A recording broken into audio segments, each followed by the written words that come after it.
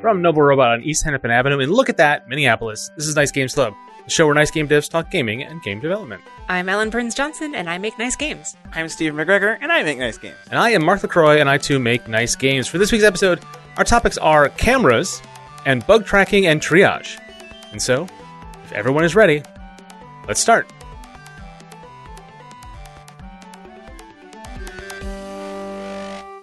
I heard that Oxford comma. I heard it. Good. I meant it. Came through. I meant it. Y'all better recognize that Oxford comma. Oh, that's funny. Well, in truth, there wouldn't be an Oxford comma because it's two things, not three. Yeah, I suppose. Cameras, comma, and bug tracking and triage. Yeah. Okay. Yep. Okay, grammar. I only heard it because I wanted to hear it. Yeah. I guess is what we've concluded. And I only wanted you to hear it because I just love the Oxford comma. So. I also do love the Oxford comma. It's fine, I guess. That's my opinion. Makes sense where it makes sense. Uh-huh. Anyways, Ellen, you've been playing Flappy Dragon. You were just saying before we started recording that you were looking at data for it, and it's sad? I've mentioned Flappy Dragon because we've been talking about idle games both on and off the show, here on the show and on Discord for like a few weeks now. It's been a really hot topic. Flappy Dragon isn't an idle game. It has some idle mechanics. And it's just one of those mobile games that I picked up because I like trying a lot of games and I like dragons. So I was doomed basically. And it's got like 102 dragons you can collect. That's a lot of dragons. Mm-hmm. I've got like 70 some. That's a lot of dragons, too. I'm getting there. Okay. Name them. Oh, I can't read the names. The names are so weird. It's an hour-long show. There's like the cool dark blue gray ocean dragon Okay. that gives you like awesome power-ups because it's mythic level dragon. Oh, mythic level. Oh. Anyway, okay, we don't have to go into the details. The point is that apparently in the last 7 days I've played it for 8 hours. So Oh. now, to be fair, some of that was in the car because I went up to the cabin with my sister and my dad. Mm-hmm. But also, in fairness, not all of it was. Yeah. Well, and you've described this game on the show before. It's a fairly simple game. So 8 hours in a 7-day period seems quite significant. I gotta get those dragons, man. Gotta get those dragons. I mean, yeah, it's not a complex game, but it's fun to smash towers. Like in Flappy Bird, like the inspiration for so many Flappy games. You just flapped. That's all you did. Mm-hmm. There's more going on in Flappy Dragon. Yeah. It's not just flap and dragon. There's also like you can get power-ups and you can smash towers and you can eat people. Pretty cool. Mm-hmm. There's a joke in there somewhere. Gotta get those dragons. That feels like a thing. But I can't square the circle. It must collect every one. Yeah. Yes, but never mind. It definitely feels a little bit like Pokemon. Yeah. I believe it. There's a donut dragon. Donut dragon? Yeah. This is what happens when you have to have 102. Right, as you just start putting You just gotta okay, well, food product I guess dragon. there's one that's like a salad dragon. Yeah. The donut, Milk dragon. Donuts. Okay, no, the cosmic space donuts are how you level up your dragon power. Oh, okay. And So, so it's this- on theme. This specific donut dragon Uh-huh. is the power that it gives you is a greater chance of getting Getting the cosmic donuts. donuts Okay. as you flap around. I rescind all of my snarky criticism. Right? Yeah, I can tell. I'll work on some more and get back to you. Yeah, can tell that you totally took it all back. From, Oh, goodness. from the tone. Well, I will play it so you don't have to. Okay. Cool. In other news, I won a game of Star Trek Ascendancy. Yeah, you did. Yeah. Good job. Thanks. I was playing the Breen. Mm-hmm. And they are isolationist. They don't like people in their space. And I think I thematically played that quite well because I didn't want people in my space. Yeah. I'm curious because one of the things that we all love about this game, right, is that the specific faction mechanics like do align pretty well with like the flavor of the different factions as depicted in the show. Yeah. So how does that work for the Breen then? Mark, you're the Star Trek expert. Well, the Breen of all the factions in Star Trek Ascendancy, they have the least to draw on from Star Trek canon. Mm. They appear in like 6 episodes of Deep Space Nine, and when I say appear, it's a pretty low bar. Okay. You only even like see a Breen in like 3 of them, Okay. something like that. It's a very low number, and you don't really learn much about them at all. And so the designer, actually, I saw this comment the other day. The designer of the faction also designed the Dominion faction and wanted to include the Breen so that when you do the Dominion War variant Yeah. of the game, you could have Dominion, Breen, and Cardassians versus Klingons, Federation, and Romulans, which Oh. was how it was in the show. Yeah. 3-on-3. Yeah. And so he's like, I don't really care that you didn't see a lot of the Breen. They were canonically allies in the Dominion War. Yeah. And so I wanted to do that. It's like kind of a neat thing. And it's one of the things, it just reminds me of like when you are making a game or making design decisions, there are like many reasons to make choices. Yeah. And all of them are valid, Mhm. you know? And you leave yourself a mess to clean up sometimes. But if you wanted it for that reason, that's always a good reason, as long as you wanted it.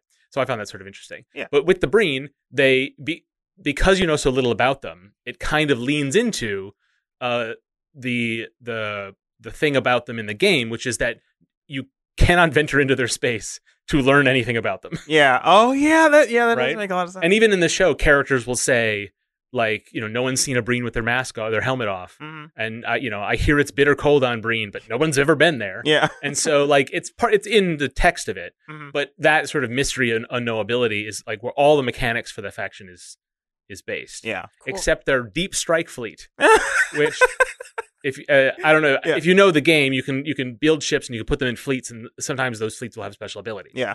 And the Breen deep strike fleet, which you made excellent use of, Thank you. is you can invade a planet and ignore all the ships that are defending that planet. Yeah. What? And it's an incredibly powerful thing. And It is, yeah. there are ways to counter it. It's Mhm. actually not that difficult to counter it. But if you do the things you need to counter it, suddenly Cardassians next door can come and take the planet from the other side. Right. So it's interesting. Mhm. But that is based on one of the very few things we know about the Breen is they launched a surprise attack on Earth Mhm. in one of the episodes of DS9. And then they bombed San Francisco and left. Yeah. And like that's essentially what the Deep Strike Fleet does in the game. Yeah. Which is so fascinating. Yeah. It was- Because it doesn't actually align that well with their isolationist tendencies, Mm. but it's fine, like because it fits the show. Well, and I think it makes sense for the board game too, because like if you were just isolationist and just kept to yourself, then you wouldn't feel like you wouldn't have a lot of influence on the board, and so the Deep Strike Right. Fleet allows the player to aside from just sending ships out, and most of the Breen's like special stuff happens in their space. Outside of their space, they're just like regular ships a lot of the time, except for this Deep Strike Fleet. Yeah. So this helps them cause influence the board in ways where they wouldn't otherwise. So Right, and when you invade planets, Mhm. the Breen don't want to invade planets far away. Yeah. Because then it's not Breen space. Right, It right. needs to be. You need to get a quick path to the homeworld for it to be technically Breen space to get all your other benefits. So the Deep Strike Fleet, it's not interested in taking over a planet or even really destroying it. It's Yeah. just interested in causing damage. Right. Which is what the Breen. And so it actually ties those two pieces of lore together Yeah. in an interesting way. Yeah, I think the Breen are my second favorite group to play. Yeah. My favorite is Ferengi. Mhm. Business.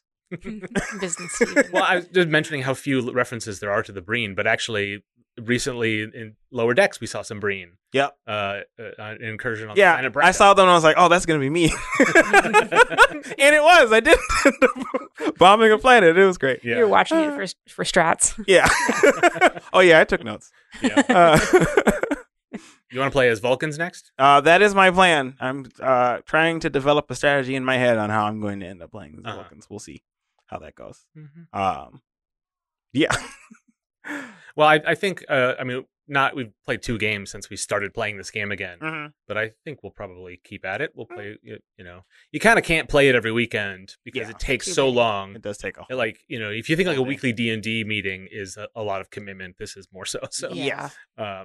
well, but it's fun because as designers, we love talking about how all those things fit together. Mhm. Because it's more than just like the actual like learnings from that type of game. It's fun to it's fun to play games with game designers. Yeah. Oh, yeah. It takes longer, though, as we discovered. Sure does.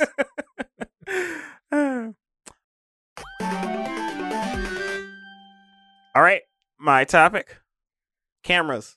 I feel like when I picked this topic before, I felt like we had already talked about cameras in a previous episode, and if we did, please let me know because I don't remember. I looked it up on their website and I didn't find anything, but How long has this podcast been going? exactly right? Well, it's Like- not just like it's not going to be able to stick in your head, but like the technology and changes. That's true. over That's time, true. so- It's, we've been running this show for almost 6 years now. Wow. So there's going to be advancements and things. But yeah, I wanted to talk about cameras because they're very vital in games. I'm mostly going to talk about 2D cameras, but a lot of the stuff that we're going to talk about today can also apply to 3D cameras. But yeah, I guess I'm just start off talking about like different techniques you can do to like position your camera with the player. Mm-hmm. The easiest one to do is to just have the camera literally be on the player, like the center of it or whatever. Just follow the player the whole time. It's really easy because, like, especially in Unity, you just attach the camera as a child object of the player. Yeah. But it's not a great game feel. It's like disorienting, and there's not a lot of like things you can do with the camera if you just leave it simply as that. Mm-hmm. Especially since like sometimes you'll want the player to be able to see more of the screen because enemies are coming or something like that. It's just not very flexible. So this is a really good technique for like game jams and stuff. Because like you only have 48 hours or whatever. So just spend the 15 minutes to attach it on the player and fix whatever bugs are there, and then you're good to go. But I would not recommend this in the final product. Don't do it. I guess. The next step is to have it lerp towards the player. And Lerp? Lerp. Linear interpolation, which I remembered earlier today. And that's when you kind of just have like the camera.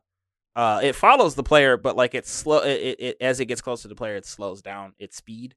So like it's like following behind the player effectively. Whenever the player is moving, the camera is moving just behind it. Yeah, it's kind of tethered, but like yes, but with on a spring rather than on a pole. Yeah, exactly.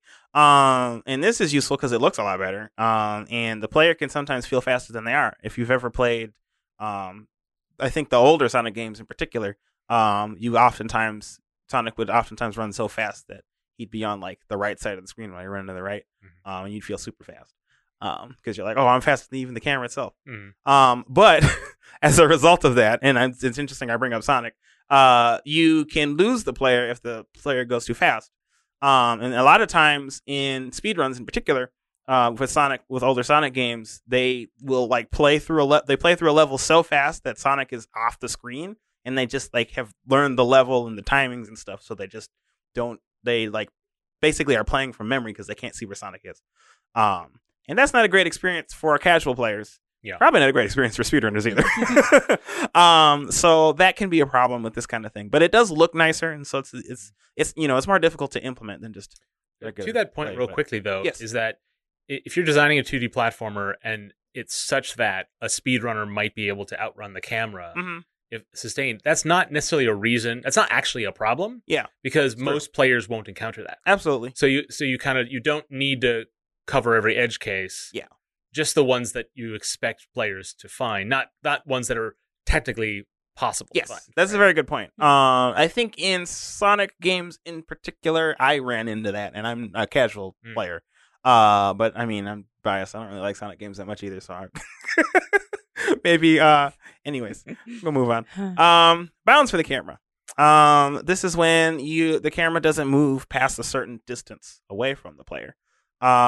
This is, you get all the benefits of lerp, but then you won't lose the player if they're like falling too fast or something like that. But it's more difficult to do, right? You got to calculate the bounds. You got to make sure that the camera stays on, or make sure that the player stays on the screen while you're moving around and things like that. Yeah. It's important. It's helpful to do it this way because, like, I think in particular cases when, specifically, I think we ran into this with Witch Attachment. Like, there were times when Sprocket would be falling, and the camera just could not keep up with the player, just because, like, I don't know, it was a really far gap or something. Yeah. And so, like, you would just get lost, and it would make your fall even worse potentially because, like, you could run into a bot, or you'd end up falling into a gap when you could have easily avoided it if you could see it on the screen, things like that, or see yourself on the screen and things like that. Yeah. And so it's important to make sure you consider where your bounds are. And this, like, having bounds will help prevent that kind of thing. I'm not getting into the technical, like, how do you literally type this code in to make it so it doesn't, so that you have bounds and stuff. Because I think it depends on your game and how you want to implement it. Some of the ways that you want to implement camera, you want to think about it in terms of game design. Because sometimes you'll want to, like, highlight different things on the screen so that the player, is aware of them and can plan around that. It is as a tip, it's often very times useful to have the camera move in front of the player, so that they have more real estate to see things and react to things. Particularly in a platformer, but like, it can be useful in like a isometric view and things like that. And there's also like you can also make like focus points so that you as the developer can like highlight important things on the screen. And these can have like really fun like cinematic moments too, where like, you walk into a thing and then you get the little black bars coming down. Yeah, the camera will move to like your MacGuffin or whatever it is. Yeah, you could build a whole camera system based on influencers. Yes. So you could say that your main character is like a influence of 1, but then other influence points enter frame. Yeah. And this has an influence of 0.2. Yeah. And so now the total of all influences is 1.2. And so then you split the difference between those two objects by the amount that they each pull. It's gravity, basically. Yeah. You can have a whole system based on that, where if there's no other focus points, then 100% of the influence is on the main character. Yep.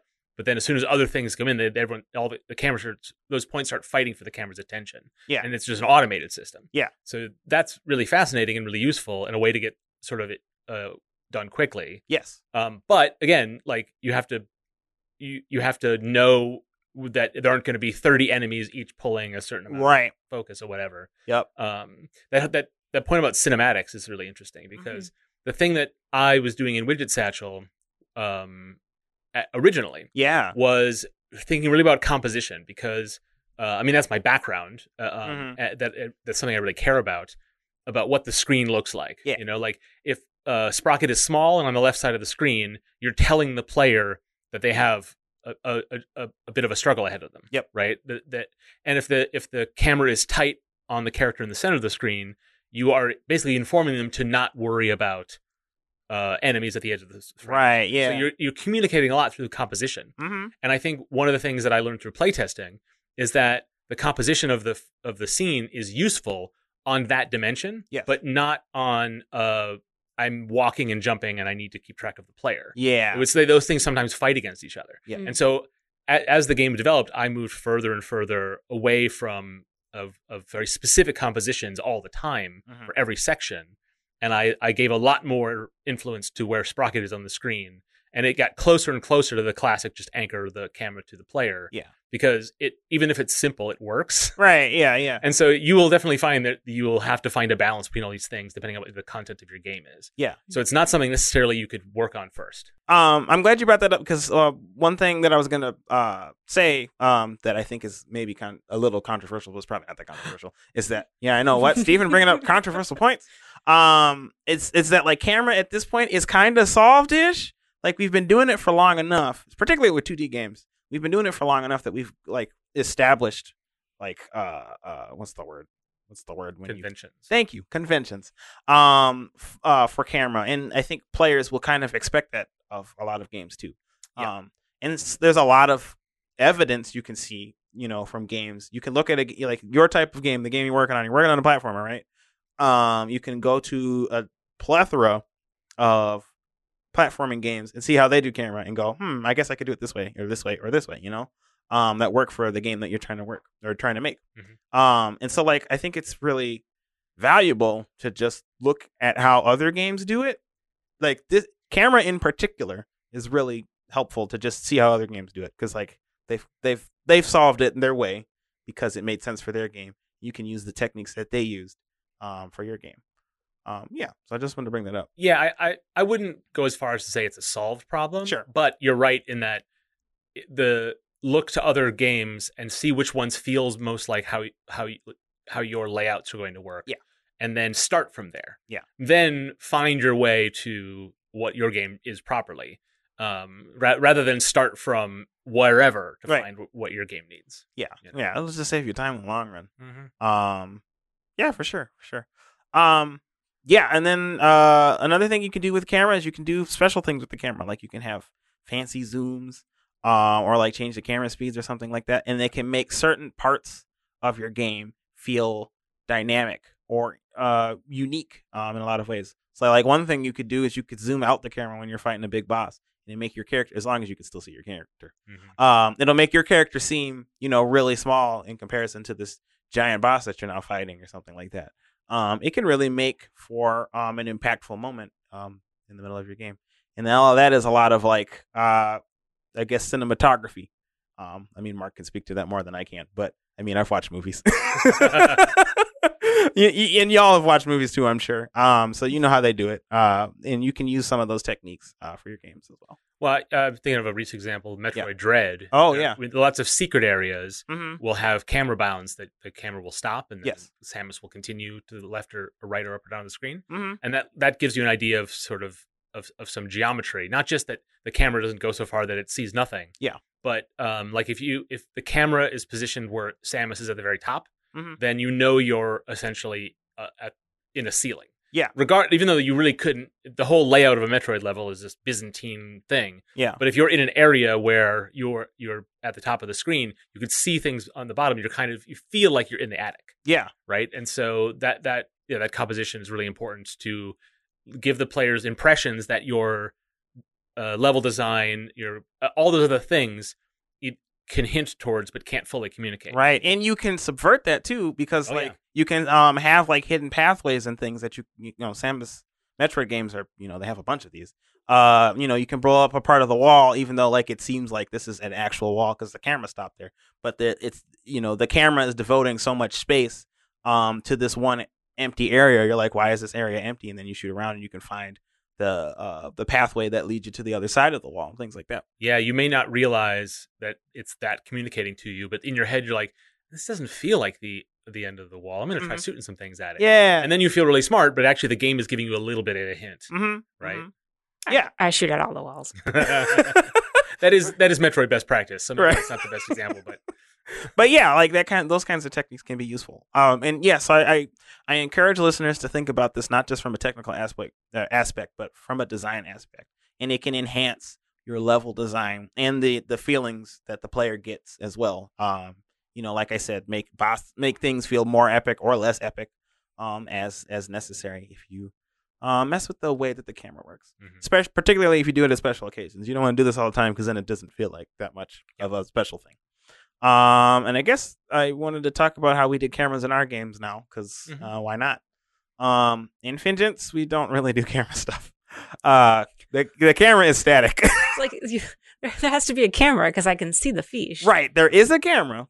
But like, the players move around, but the camera doesn't move at all. Right. But the enemies, and in some ways, I kind of wish we did it differently, but I guess there are good sides and bad sides to how we did it.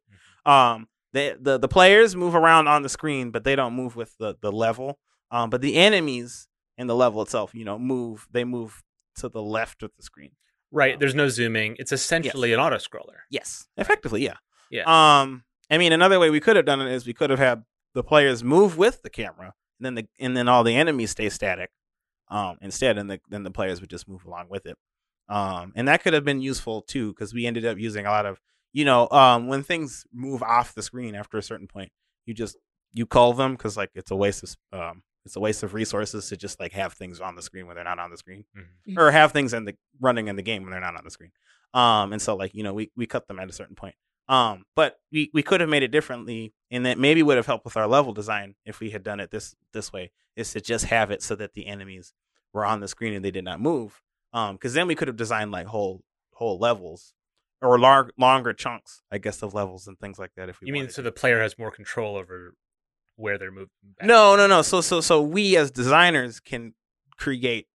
I guess we ended up doing this still, but we could create more. It would be easier for us to be able to predict how the enemies would move when they spawn. Right. That And makes this is a technical thing. Yeah. Visually, it would be the same. Visually, it'd be the same. Right. And I guess that's a big part of this, is when you design camera systems, is to like, there are multiple ways to achieve the visual result you're looking for. Yes. Yeah, absolutely. And I realized I kind of got into the weeds on it when I didn't need to. Yeah. But well, I guess I was overcompensating because it's like Finch doesn't have a camera, but we did do things as a result of the game not having a camera. So like you just have to account for that. In Treasure Stack, there actually, in retrospect, now that I'm thinking about it, we did have a little bit of a camera thing. Like the camera is mostly static, especially if you're playing single player. But as you're in multiplayer, there are like 4 boards on the screen, and the camera will zoom out to compensate for the 4 boards on the screen. And as players get eliminated, I think it zooms in more. So it feels a little bit more like a 1v1 situation feels more intense, I guess, because and that transition is an interesting moment. Yes. Of like further focusing on the remaining contestants. Right, and it tells the other players, "Oh, somebody got eliminated. Who was that?" You know. So it's kind of a neat thing that we could add in there. Mm-hmm. In Rhythm Rumble, the camera follows the players.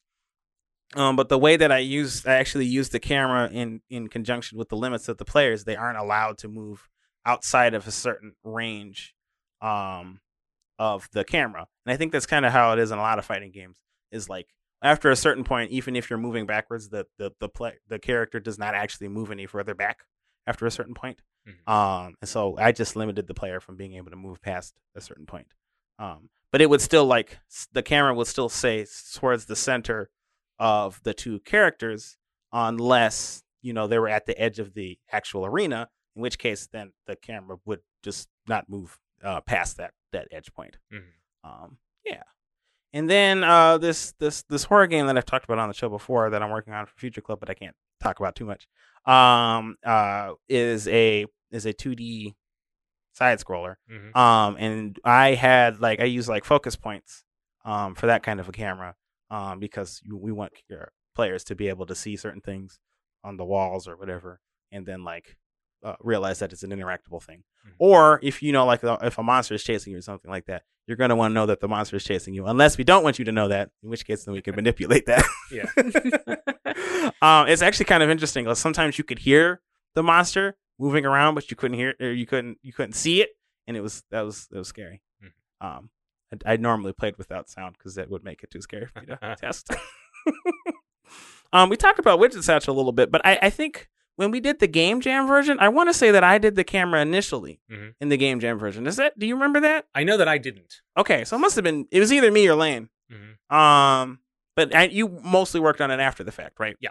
And then we had systems in place to allow you to you had systems in place to allow you to zoom or make the camera static for certain rooms so that you as the player could see all of the puzzle you were working on and things like that, right? Yeah.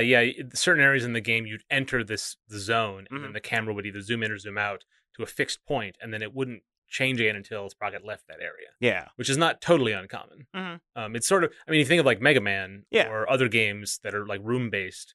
That's sort of a very old school technique. Yep. But then you sort of mix and match it with other systems. And Right. Widget Satchel had 10 different camera philosophies depending on where you were in a certain area. It all worked together. Yeah. It was just maybe we could have, and it was really dictated by the level design. Yeah. In a way that I think is probably true for a lot of games like this. Mm-hmm. But that was one thing where we just we had 3 or 4 different types of areas, and where the camera was treated differently in those areas. Yeah. And that was maybe one too many, I think. Hmm. But it all hangs together, but it's maybe something we could have optimized. Yeah. We used a plugin to help us with that, right? Yeah, I don't remember what it was called, but Dang. it's pretty good. We'll put it in the show notes. Yeah, we'll put it in the show notes. Yeah, because I remember that being really valuable for us. I mean, we still finagled it to work better for our. Oh yeah, I hacked it Yes. to pieces. I keep saying we like I did the work. Yeah, but it was really helpful. I mean, to just get that idea Yeah. going. One of the things the plugin provided was a lot of helpful gizmos in the editor, so you could visualize these things, Yeah. camera bounds and Mhm. limits, and stuff And it like helped that. us with the level design when we were making the different Yep.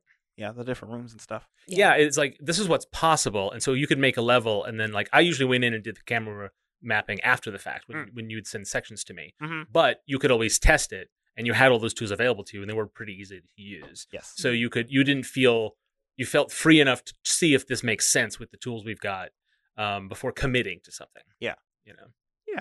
Yeah. I guess. I think it's just it's valuable to think about these things. Just like all of our topics. I guess that's not always the case, but No, you just need to listen to our podcast and never think about it after that. right. Don't ever think. Well, I think the moral of the story is kind of Yes. what you said early on, Mhm. which is just like everything you do in a game, you can use the camera. It's not necessarily just a problem you solve, Right. Right? It's use it as a tool for delivering the message, themes, and and features of your game. Yeah.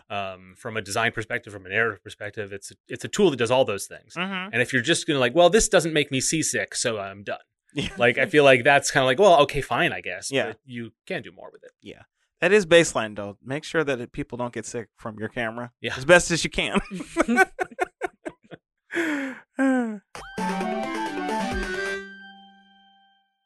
We have a feedback form. We tell you guys to fill it out. Sometimes you fill it out. In fact, someone filled it out a couple weeks ago. Yes. What did they say, Stephen?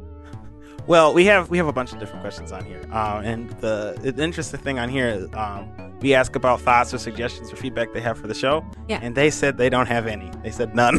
Oh. Our show is perfect. That's feedback. It is feedback, Okay. right? It means we're doing something correctly. So yeah. I mean, they would like us to do more roundtables and interviews. Hey, we're doing a round table today. Yeah. Yeah, and we do like doing interviews too. Mm-hmm, mm-hmm. But it's not just roundtables and interviews. We're always game to try.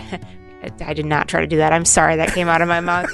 We are always willing to try new things. Yes. And if you have ideas for things that we should talk about, like roundtable topics or people you think we should interview, we'd love to hear that. But also if you have ideas for, formats you want us to try out, or, you want to link us to a different podcast that they're doing something cool and you want us to try it, we're happy to read those, those pieces of input and think about them, and we'll take them and make them our own. But the other thing is we just like hearing from you guys. So, if you liked a particular episode, or you think that the joke Ellen made was super great, jump to the feedback form and tell us what you think. Where can we find the feedback form? I bet you can figure it out. It's nicegames.club/feedback. As humans, we're naturally driven by the search for better. But when it comes to hiring, the best way to search for a candidate isn't to search at all. Don't search, match with Indeed. When I was looking to hire someone, it was so slow and overwhelming.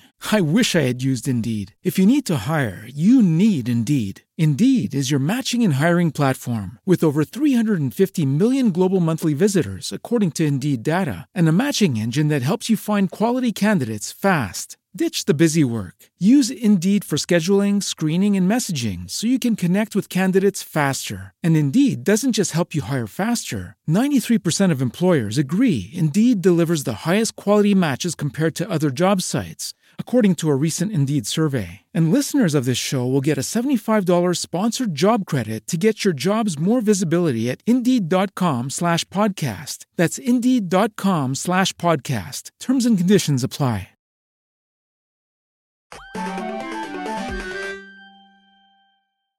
So one form of feedback, we were just talking about the feedback form, unless you skipped the middle of the podcast, which is often the best part. Right. I just want to say, maybe not this time, but often is the best part, with the most laughs. One form of feedback is a bug. Hey. It's not the transition we talked about before, but that's fine. No, that was I bet you find bugs with your camera. Yes. We did them both there. We're covered. Okay. There we go. Got it. Yeah. So we want to talk about bug tracking and triage, no Oxford comma. Mm-hmm. And I was starting this up. We were having dinner beforehand, and I was thinking, what am I going to say on this? And then I ended up writing 500 words of an outline. So it won't take, I don't think, we're not going to go through the in-depth on everything you should do about bugs, because I think a lot of what you'll want to do with your bug tracking and triage is going to depend on the size of your team and what you need for your game, right? So I wanted to kind of just talk through the different factors that you want to consider when you're tracking bugs, when you're logging bugs, when you're triaging bugs. Yeah. And I'll talk about them first from, my perspective with the teams that I work on. And then we can kind of, each time we talk about a new topic, we'll just open up the floor and talk about the same ideas, but with the teams that you guys have been working on. And, we can also talk about what it means to track bugs and to triage them as a solo developer. Yeah. Right? Oh, yeah. Because I think the principles are going to be the same throughout, but the way that those principles are acted upon is very, very different depending on the size of your team. Mm-hmm. Okay. So game development, it could be just you. It could be you and a small team of 2 to 3 people or whatever, or 5 people. You could have a big team 9 or 10. You could have multiple teams, but if you're making a game, you're going to have bugs. Yes. That's just a fact. Just a fact. So I wanted to start by just kind of providing some context for the rest of the conversation and what I'm going to be bringing to it, which is the type of teams that I'm currently working with. Okay. So, we've done game development together, the three of us, Mhm. plus people here and there. Mhm. And that would be like a small team. Right. The groups that I'm working with right now are, I would say, like medium-sized teams to big Okay. teams. I have one team that's just kind of like a handful, like a good 5 or 6 people. Yeah. Plus some like stakeholder voices that come in and give ideas and share feedback and log bugs. Yeah. And then that particular group also has a bug tracking team who I think is working on multiple products. Mhm. And then they'll come in and test the games and log bugs. And then we'll go back and we'll look at the bugs, and the stakeholders will help prioritize the bugs, and we'll get into that. Mhm. But that's one team. And the other team that I'm working with right now is a game that's a software as a service platform. So it's got several smaller games with a content management system. And the team that is working on that, like a half a dozen developers or whatever, they're not just responsible for building new games, they're also responsible for working on the platform. Okay. And so it's a pretty big undertaking, right? Yeah. Because like you've got the gameplay, and the games are pretty simple because we're letting, just regular old users who aren't necessarily engineers come in and work through the CMS to put content in the games. But the game design is set. It has to be simple enough for people to just be able to pick it up and make something. Yeah. But you take even that simple game and you wrap it in a content management system that's focused on being able to be content agnostic, so people can use it for like large scale training events. Mm-hmm. It gets complicated. Yeah. It gets complicated. So we have UX designers who are, you have me, the game designer. They've had game designers come in the past to help bring on new games onto the platform. And then they have like a couple senior engineers, like 2 or 3 senior engineers who are floating in all like here and there all the time. And then a bunch of other software developers. So it's a big undertaking. And Right.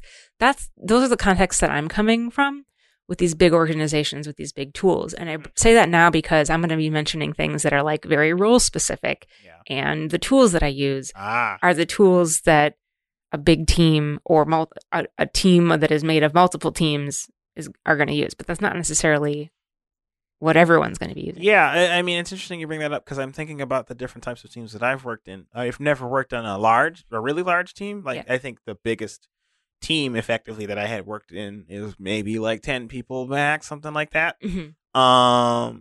But some of the teams that I had particular roles.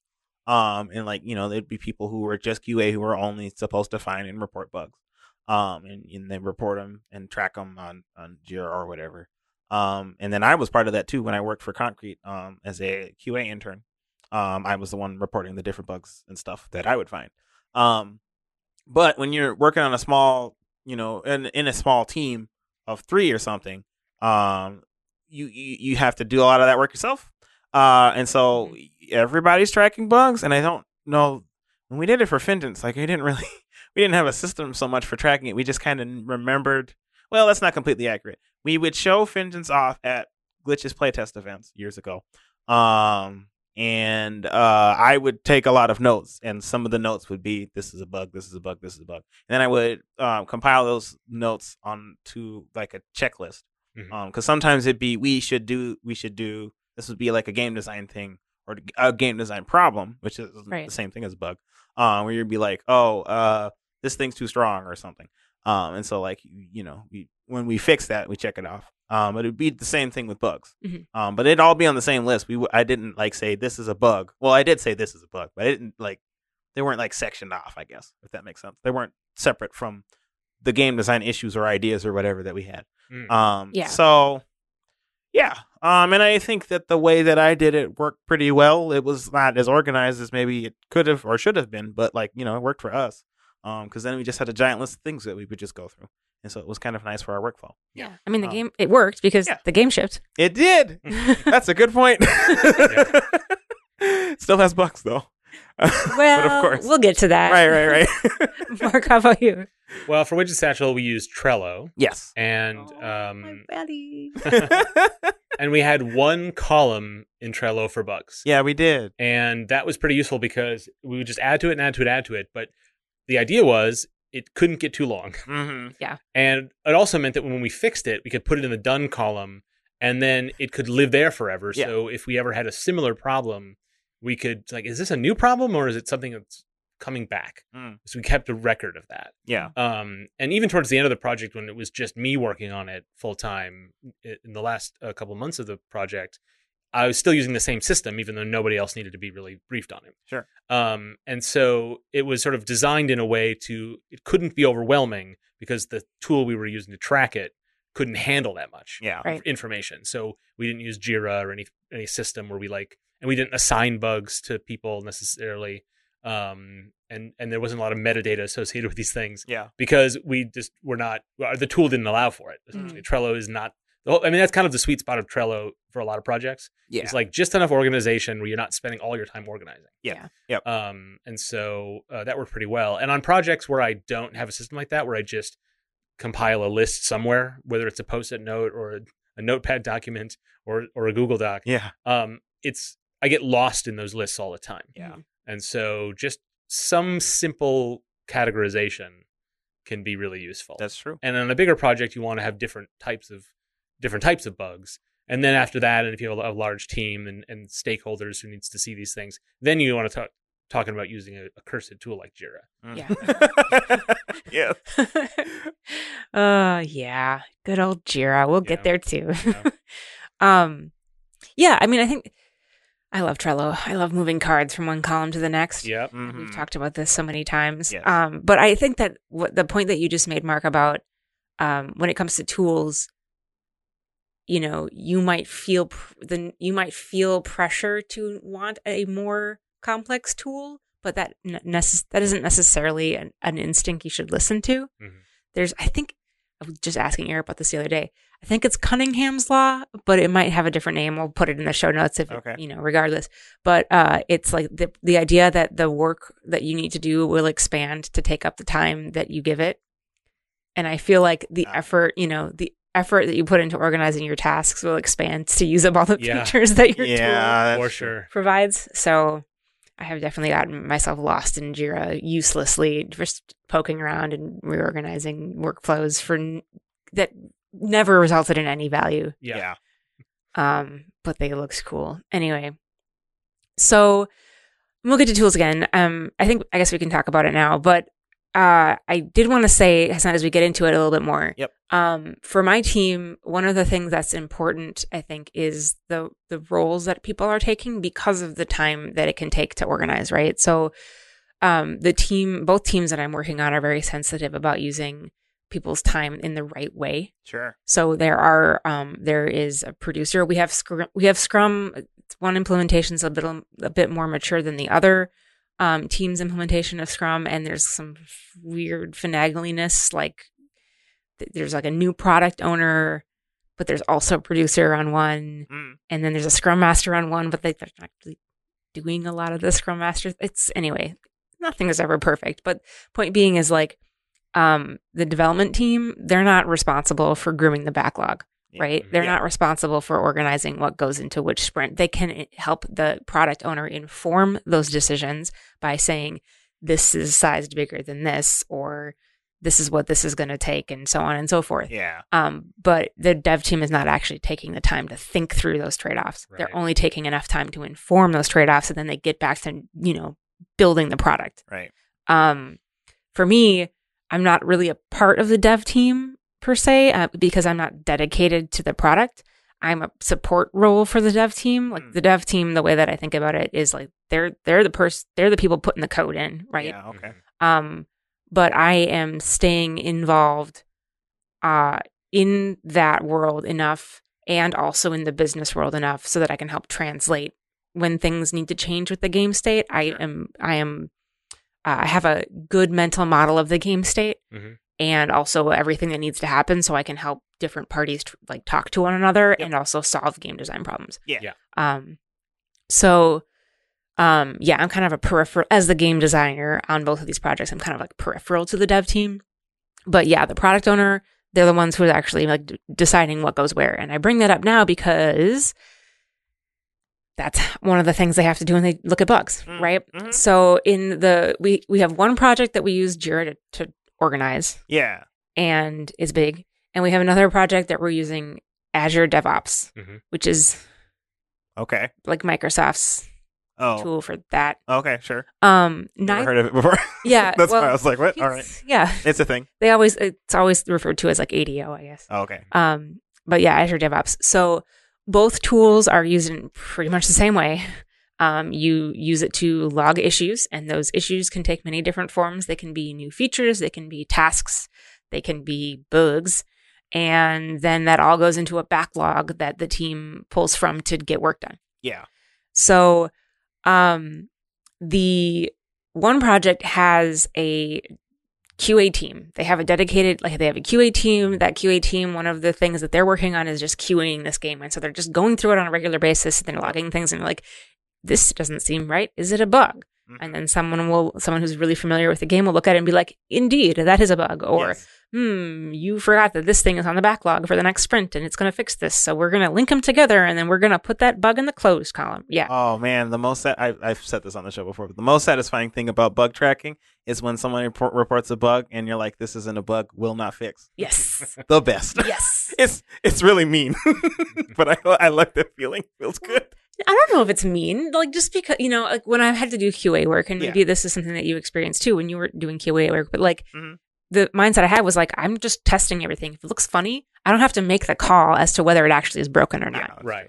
I'm just saying, hey, this looks funny. Here's why I think it looks funny. Here's how you can reproduce it. Take a look at it. Yeah. If it's not funny, great. The value I'm bringing is just saying, hey, take another look at this. So I feel like that's key to a lot of these workflows you're describing. Is it's about who has ownership of the discovery and ownership of the solution, and communication between people. Yeah. So if you're using Trello, that cannot withstand a team larger than say 10. I don't necessarily think if you are handing things off to people, right. But then when you have those big complicated systems, you also don't want any single person to have to deal with all of it. Yeah. Right. And then that makes the sort of the scale of the tool more manageable because you're only interacting with somebody. All you're doing is reporting bugs. Yep. Right. All you're doing is processing bugs. Yep. All you're doing is looking at the lists that have been assigned to you and dealing with them. Yeah. You don't actually have to understand the whole project's organization unless your job is overseeing it. Right. In which case you don't have to do any of the labor involved in any of the steps. Right. So everyone has about as much to do with it as anyone else if you're doing it right. Exactly. And you do have to have pretty good lines of communication and lots of trust with the other people that you're working with to make that work, right? Which can be tough when you're dealing with such a big team. So it's kind of, I guess, a catch-22, right? Like, to make that kind of process work with a big team, you need trust. And it's harder to establish trust in big teams. But yeah, so the process that really happens, I think, with both of these groups is somebody logs a bug with one group, that's the QA testers. Or with the other group, it might be like a salesperson or producer who is working really closely with the end users. Yeah. The customers who are paying for the service. Okay. And they'll be like, they wanted this as a new feature. Let's put it in the backlog. Or they're reporting this weird thing and we need to have it ready, fixed in 2 weeks for their event and that kind of thing. And so, gosh, this is very much more regimented than I am used to. Well, it's a much bigger team. Right. It makes sense. And I suppose there are, other factors involved. I think you said earlier on the show, the stakeholders are the ones that are prioritizing all the tasks and things. That just sounds wild to me. Yeah. Well, they're prioritizing things. They're prioritizing the backlog based on value that can be realized in the near future. Sure. Right. So, and there are so many things that go into making this kind of decision. And this is really interesting because we're having a conversation about bug tracking and triage. Yeah. But ultimately, it's all just work that the team needs to do. Mm-hmm. Yeah. Right. So right now, based on where we are with this particular project, one of the teams is doing 50% feature and refinement and 50% bugs. Okay. Yeah.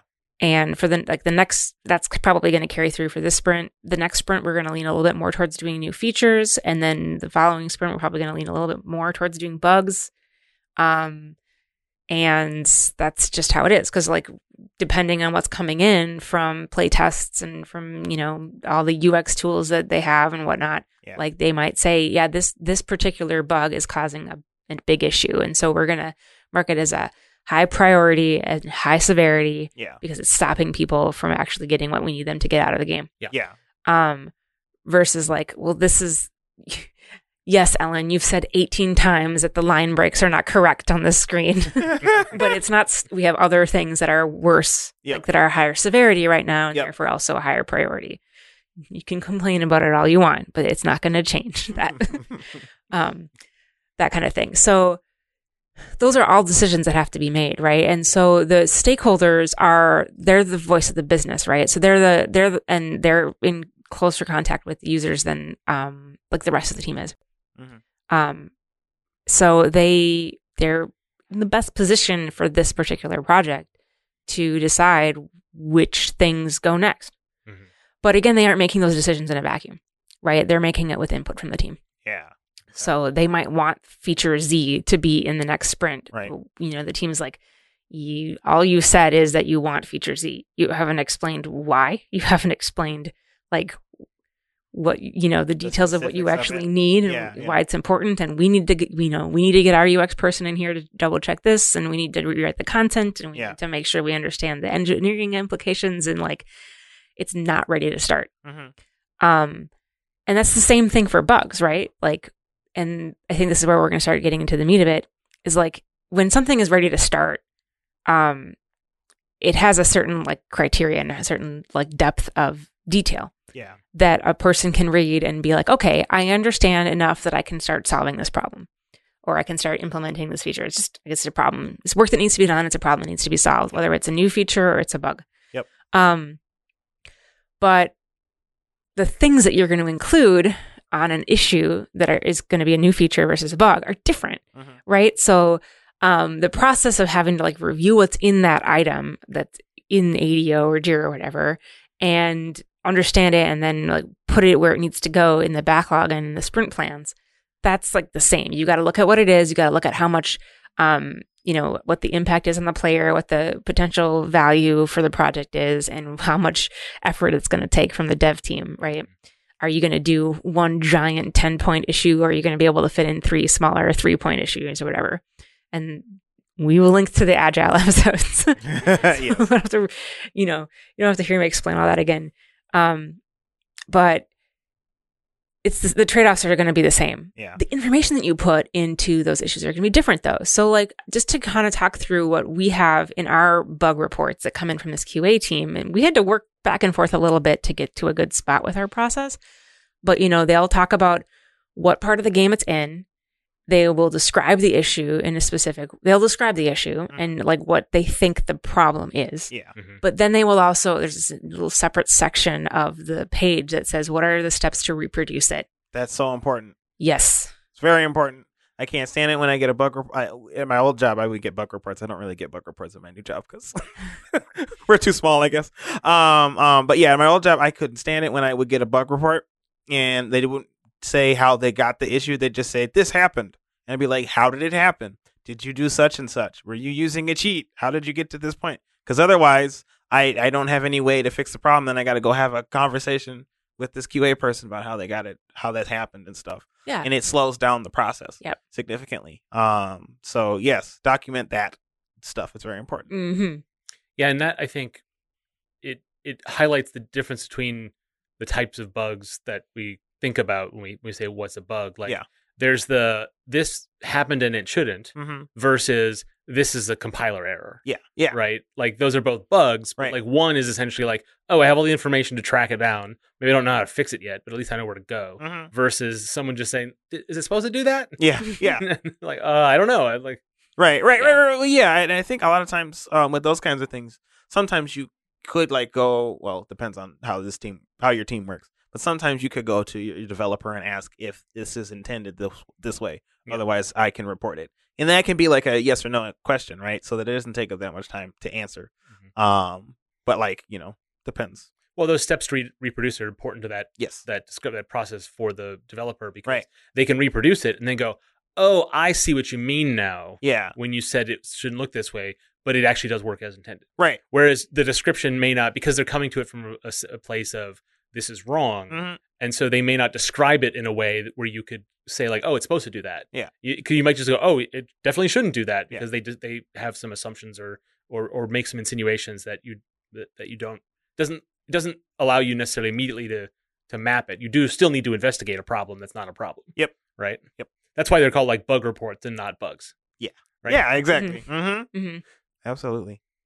I realized you were making a more point thing, or did I go past what we were Big talking? point. Well, we got our episode title. I realized you were making a point thing. Yes. More point thing. More point thing. Game development in a nutshell. More Yes. point thing. Well, yeah, no, I guess I wrote it backwards in the notes here, but yeah, no, I was trying to make a point, and that is like, you gotta slow down and go faster. I think it's fun. It can be fun. Maybe fun isn't the right word, but Okay. like energizing when you're like searching for bugs. It can kind of feel almost, you can get yourself in almost like a gameful mindset where you're like, ooh, I got something. That's interesting. I'm going to make a note of that. Mhm. And then you get another one and you're like, oh, look how many bugs I logged. Interesting. But maybe that's just me. And That's definitely just okay, you. that's just me and my psychology. Yeah. But the thing is like, and maybe this is just because the teams I work on are so big. Yeah. No idea when I'm going to get to that. Right. Right. Mhm. So like, if it's just as like you were saying, Mark, this doesn't work, like yeah. that's useless. That's useless 2 weeks down the road. Right? Yeah. Yeah. It's, I mean, yeah, it's pretty useless. Mhm. So, and it can be useful even if you have the opportunity to go track down the QA person and talk to them and have a conversation. If it's Right. 2 weeks later, they won't even remember. Exactly. Mhm. Right. So it's, if you're logging a bug, whether it's a bug you discovered and you're just on your own logging bugs, Mhm. or if you observed something like what you described, Stephen, when you were play testing and you were watching people, you were taking detailed notes. Yeah. You didn't just like shove them on the shelf. You like compiled them. like Right. you said. I would do that the next day or something like Right. that. When it was still fresh enough in your mind that you Exactly. could capture some of those meaningful details. Right. Right. So if you're logging a bug, you're creating a bug report, get the details in there so that you can make the decision about when in the process and when in development you're going to tackle that bug. Yeah. At a separate point, Yes. right? Because you don't need to make that decision at the time where you actually make the Right. report. And I would actually argue that you shouldn't, because you're in a different frame of mind. Well, I think it depends. If the bug is very frequently and obviously game breaking, then you need to prioritize that right away, because that's an issue that Yeah. needs to be resolved right away. But I think in general, yeah, you're right. Yeah. I don't think you need to be prioritizing it until down the line. Yeah. Right, and it depends. Like if you are a small team or a single developer, you can get a lot done by, I encountered this bug. Mhm. I have all the information. I will never be more capable of solving it than now. Yeah. Mhm. And so and we've expressed this on the show before, that attitude of like fix the bug immediately. Yeah. But when you're working on a larger team, especially if you're doing QA people to find the bug, then all that work, like working knowledge or short-term memory you've got, like that doesn't apply. Yeah. And so you actually just need to organize and schedule things and Yeah. prioritize things differently. Yeah. You only have that advantage when you're the person reporting and solving the problem. Mm-hmm. Right? Yes. Yeah, that's true. Yeah. That's a good point. So, I mean, I guess the sort of maybe a thought experiment listeners can take with them is like, is there any way to use the advantage you have in that small team process? Mhm. Is it scalable at all? Mm. Because I think the conventional wisdom is no, Yeah. and I think I probably agree with that. But Yeah. I'd wonder. Yeah. As your team size changes, you have to adapt with that. Mhm. And I think that's probably, well, that's a topic for another time, I guess. Adapting to a different team size. Yeah, that would be. Yeah. I mean, it's tough. Like changing that would be, I think, a really difficult shift to make. But I'm Mhm. sure, I mean, tons of people have made that shift. Yeah. Like it's, totally. you want to fix things that you see something that's wrong, you want to fix it.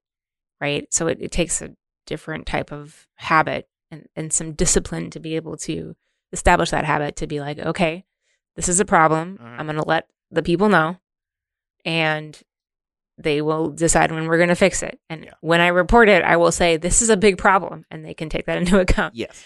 If you trust them to actually do that, which, so I guess that's kind of what I wanted to circle back to. I mentioned that, in the teams that I'm working on, there are business stakeholders who are helping to make decisions about what gets prioritized, what gets thrown in, what rank all the different work is on the backlog, bugs and new features and all that. And what goes into a sprint. And it's all informed by conversations with everyone who's going to be doing the work. But it's, the decisions about what's going in which order, that's like a full-time job for people on this team. So that's how it works for me. I talked a little bit about the trade-offs, what developer time has to go into fixing this. What are the advantages for players and end users? What's the value to the business? How excited is the team to work on this? That can be a factor. Yeah. Those are just some of the many different factors that go into, deciding what goes when. I think I had a conversation with one of the product owners a couple weeks ago, and she was kind of going through the roadmap. Now, roadmap is not bugs and issues, right? That's bigger. But the way she was talking about how she had organized the roadmap was so fascinating, because she's like, I want the team to work on this smaller thing first, even though the thing that we really want to do that's really high value for everyone is this thing that's a little further out. I want us to start with this smaller, exciting thing so that we can start getting our new processes in place, and so that the team can work on something that they're excited about. Yeah.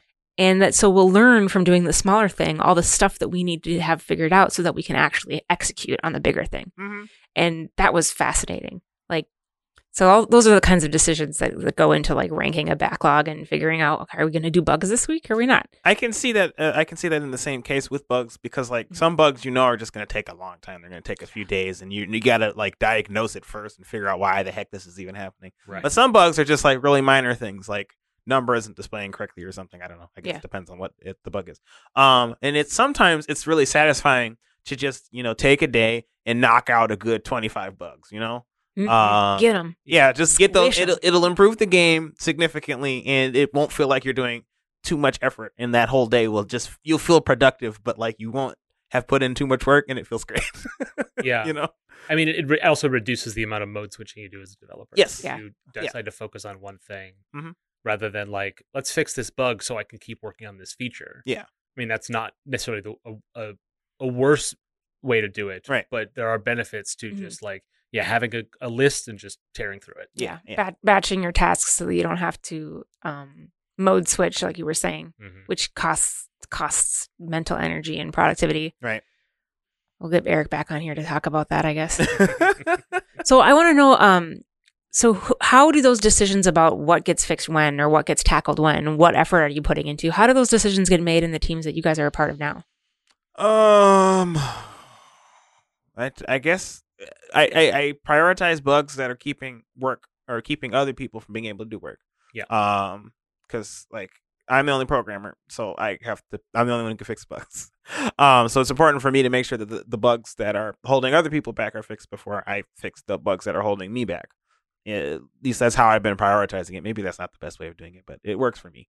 Yeah, so I think that has been kind of how I've been approaching it. Otherwise, if they're really most what I've been working on have been prototypes. We haven't really, I'm not working on Skullgirls. So we're working on we're working on different other prototypes and stuff. So when they're minor bugs and stuff that most people won't run into or ultimately are fine for the this week or whatever, I just won't even deal with them until later when we get to that point.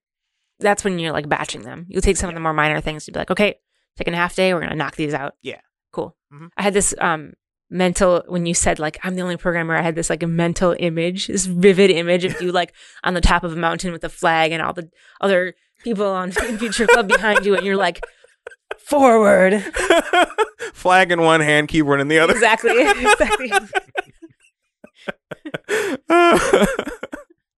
That's me. Mark, how about you? On my current project on Dream Settler, I'm the one of two programmers. And we have weekly meetings. Yeah. So we will tend to say, it's what did we do last week? What are we going to do this week? And so we'll sort of divvy up tasks as we go. But then we each have, the two of us, me and Mike, have sort of ownership over areas of the application. And so that usually means that when we when we discover bugs, it goes into the person's pile who worked on it. Yeah. So it's a pretty simple system, but like we did on Widget Satchel, we just make sure that list doesn't get long. So if something comes up, we do halt everything else. Yeah. Generally to fix it. As to not make it work, because well, okay, so we kind of have sprints in a way where Sure. like each week we report, what are we going to do this week? Let's make sure we knock it out. Yeah. But if there are bugs that pop up, then we just talk through the week and prioritize that over finishing the feature we wanted to get done this week. Okay. So that list never gets too long. Okay. And that's just a self-preservation method, frankly. Yeah. Because if that list gets too long, then suddenly there's dependencies involved Yep. as to what you can work on.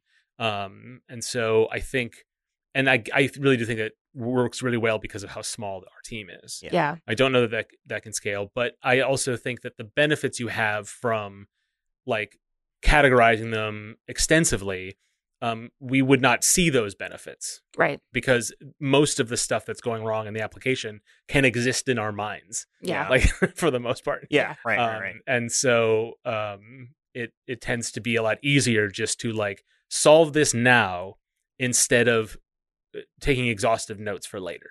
I imagine that keeps you flexible too, right? So you almost always have a build kind of ready for things when you need to. Yeah, that is true. Although we haven't needed that necessarily. Sure. We will make a build and send it to the publisher every so often. Yeah. But it's not. I mean, it's helpful for that, but we don't see that as a motivator necessarily. Oh, sure, that's fair. I guess The publisher asks for a build, we can say, "Can you wait 2 weeks?" Yeah. And they'll be like, "Fine." And they should. Yeah. But I guess like in my previous job, sometimes I would let bugs pile up too much. Mhm. And it would be a problem if there was all of a sudden a thing that would come up and they'd be like, make a build really quick. And I'd be like, okay, it's not ready. And I guess at in those times I had wished that I would have fixed Yeah. more bugs than I did, but And I think what we're bringing to light is, Yeah. Ellen, as you described the systems you're working with and the teams you're working with, these are products that need maintenance. They're Mhm. live now and they're being built in real time as a customer base is using them. They're software as a service. Yep. We're in the stage where we're not bug hunting yet. We don't have QA. yeah. You or I. And so that once that process begins, it's a separate process. Yes. Yep. We're still involved, obviously, Mm. but not in the same way. We're talking about how we handle it as we build these projects, Right. Yeah. That's a good point. which is different from the sort of the laying down the tracks as you go. Well, so like when I finished Treasure Stack, when it came out, there were still plenty of bugs and we had a number of patches. Mhm. And I think we kind of went the same way. It was just less pressure because like we weren't trying to get the game out. We were just trying to make sure that these certain bugs were fixed. When they were like urgent bugs, we really rushed to get that first day patch in. Yeah. But aside from that, like we were much more. I want to say we were more lax about it. We wanted to get it out in a timely manner, but we were not as rushed to get things out the door as soon as we could Mhm. in time for a certain release because we kind of set the release Right. at that point. But I think our practice was fairly similar. I don't remember there being any drastic changes after the game came out. We just kind of kept going as we were doing it. Yeah. Yeah. So Yeah, we did a day one patch for Widget Satchel as well. And Mhm. that was really helped a lot by our Japanese publisher, Yeah. who QA'd the game for us. Yeah. Which was something that like I was doing as well as developing it near the end. I was asking all of you to play it. Yeah. And you'd help me throw. yeah, we would report a few bugs. Yeah, the bugs would go in the list, but it Yeah. was very nice just to have also someone else on the other side of the world playing it. Yeah. Yeah. I've And- been working on it for months. Yeah, Right, It, right. it was essentially a free QA department for us, and it was great. Yeah. I mean, as stressful as that final year was, it really, really helped Mhm. because I could just put those things on the list. Yeah. And then they would also give me a lot of like, oh, okay, interesting. And so, but and because that list always stayed short, Yeah. if they put a lot on there, it just made the priority to get through them really high. Yeah. And that's how I Mhm. prioritize bugs in the last year of Widget Satchel is just like, it's urgent once there's more than 4 of them. Yeah. Yeah. Then they're all urgent, Mhm, right? mhm, Yeah. mhm. Cool. Okay, I have one last question for everybody. Yes. Verification, Oh. right? Mm-hmm. Verification. Mhm. Double checking the bug has been fixed. yeah. And this is interesting. I think of all the different things, this is where I've experienced the most variation between different teams Okay. about how it happens. I've been on teams where it's very like the QA person is both logging bugs and is the only person who is allowed to verify that something is done. Yeah. Which I kind of like. And then I've been on teams where it's not really clear who's verifying that things are done. It just kind of happens and things are moved to resolved, and it makes me wildly uncomfortable. And then there are teams where the producer's the one who's verifying that things are, resolved. Oh, that's nice. Tell me why that makes you feel that way, Steven. Well, because there were some periods when at my previous job where it would have been nice for the boss to let me know that you needed a thing done in a certain way or whatnot, So it's just nice to know that the people who are keeping track of your schedule and stuff are paying attention to what you're doing. Mm-hmm. So like having them verify those things, I think is just it's just more reassurance that that they're doing their jobs. Yeah. I guess I've been on both ends of that where like when with Vengeance, we were the ones QA or testing. Right, it's all on you. But we would bring in that playtest and the bug would show up again and then we'd be angry and we curse the world. But silently. No. Not at the No, we do it loud. You were cursing the world? I cursed the world. Literally, that was the word I would say. Curse the world or something. Oh, okay. I thought something different and I was really confused. No. Thanks for clearing that up. You're welcome. Yeah, when I say curses, I don't say it ironically. Literally the word cursing. Yes. And so like that was kind of frustrating sometimes because like, when you test it a little bit, you only have so much time to test it because every time you're testing a thing, you're taking away time from development. Yeah. And obviously for game design stuff, you want to test it because like that's important. But when a bug would crop up in playtest, that would prevent people from testing the features and stuff that we wanted them to test. Mm-hmm. And so that it would just kind of get in the way of things in ways that, especially when they would come back up, mm-hmm. It would get in the way of things in ways that we didn't like. Hyper annoying. Yes. So you're saying that if someone had verified that the bug was actually fixed before you brought it to... Well, ultimately, we tried to do that, right. And we just couldn't do that in a way that would prevent bugs from that would actually be true. We didn't actively do a good enough job verifying the bugs because we were working on it too much, I think. Well, yeah, you didn't develop test procedures. Basically, yes. Yeah. Whereas like in my previous job, I think QA was the one who would verify that the bug was fixed. Sometimes the bugs would still come up down the line, but that might have just been due to like changes we made to the code or something like that. Mm-hmm. But most of the time, QA was pretty good about making sure that bugs were fixed. And when I worked for QA at Concrete, that's how I did it too. Is I would be the one, I think, verifying to making sure that the bug was fixed and things, and I would test it. It'd test my what's the words? We just said it. How to get the bug to happen. And production. Yeah, thanks. Yeah. Then I would and then I'd make sure that was fixed, and then I would let the developer know and put it in the bug and say this is fixed now. So that I guess I've been in both ways. I definitely prefer having somebody else verify it because when you're in it, you're like, oh, logically this all works because you coded it, and you're like, I'm the best coder ever. I know this is fixed now. But you need someone else to test it, I think, because like otherwise you're you're biased. Yeah.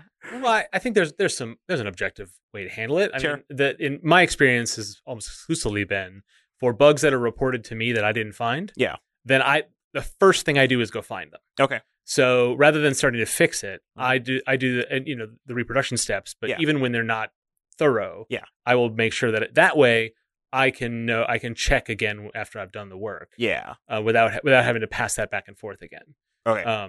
So I mean, there's efficiencies lost and efficiencies gained in that kind of way. But I think it is. I don't think the developer is necessarily. I mean, as you say, biased. Yeah, you're right. In that same way, you're right. They may be the most qualified to know if it's fixed. Yeah. It's really. I think it really just QA handling that is a way to save time and resources. Mm-hmm. Right.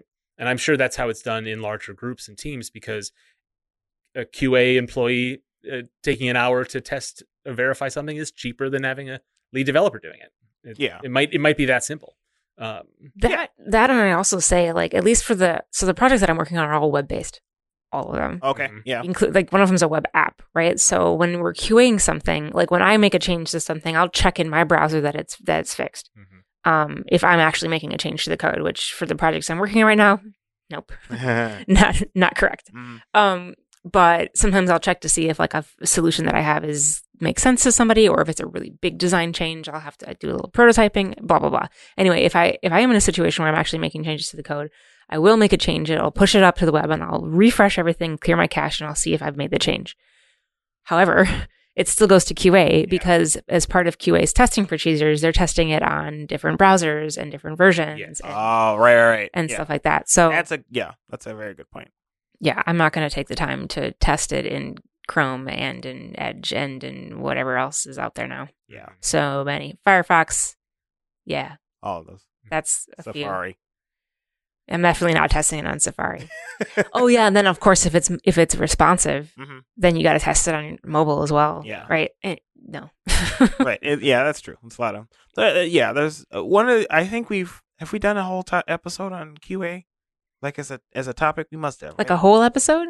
Well, not necessarily a whole 'cause episode, but we should do a whole episode on QA because it's a whole involved process. We have this whole roundtable that we just did, Stephen. This was bug tracking. This is a specific part. That's true. I want That's a part of QA. The whole thing. The whole thing. Yeah. Okay. One day we'll talk about that. It'll be, and we'll link back to this one. Yes. That's our show. For show notes and links on today's topic, go to our website, nicegames.club. And if you want to hear us talk about bugs, it was one of the first topics we tackled in episode 5, Bananas from Here to Eternity. Classic. Which is, maybe our first classic. Yeah. So check that out on the website if you'd like to learn more. Visit us on Twitter at Nice Games Club, where Dale tweets about game dev resources and spooky game dev costumes. We like hearing from you, so tweet back or email us, contact@nicegames.club. Nice Games Club is on Patreon. Support the show and get stuff. Sign up at patreon.com/nicegamesclub. And if you want to keep things more casual, just stop by nicegames.club/discord and say hello. So, until we start again, remember to play nice and make nice.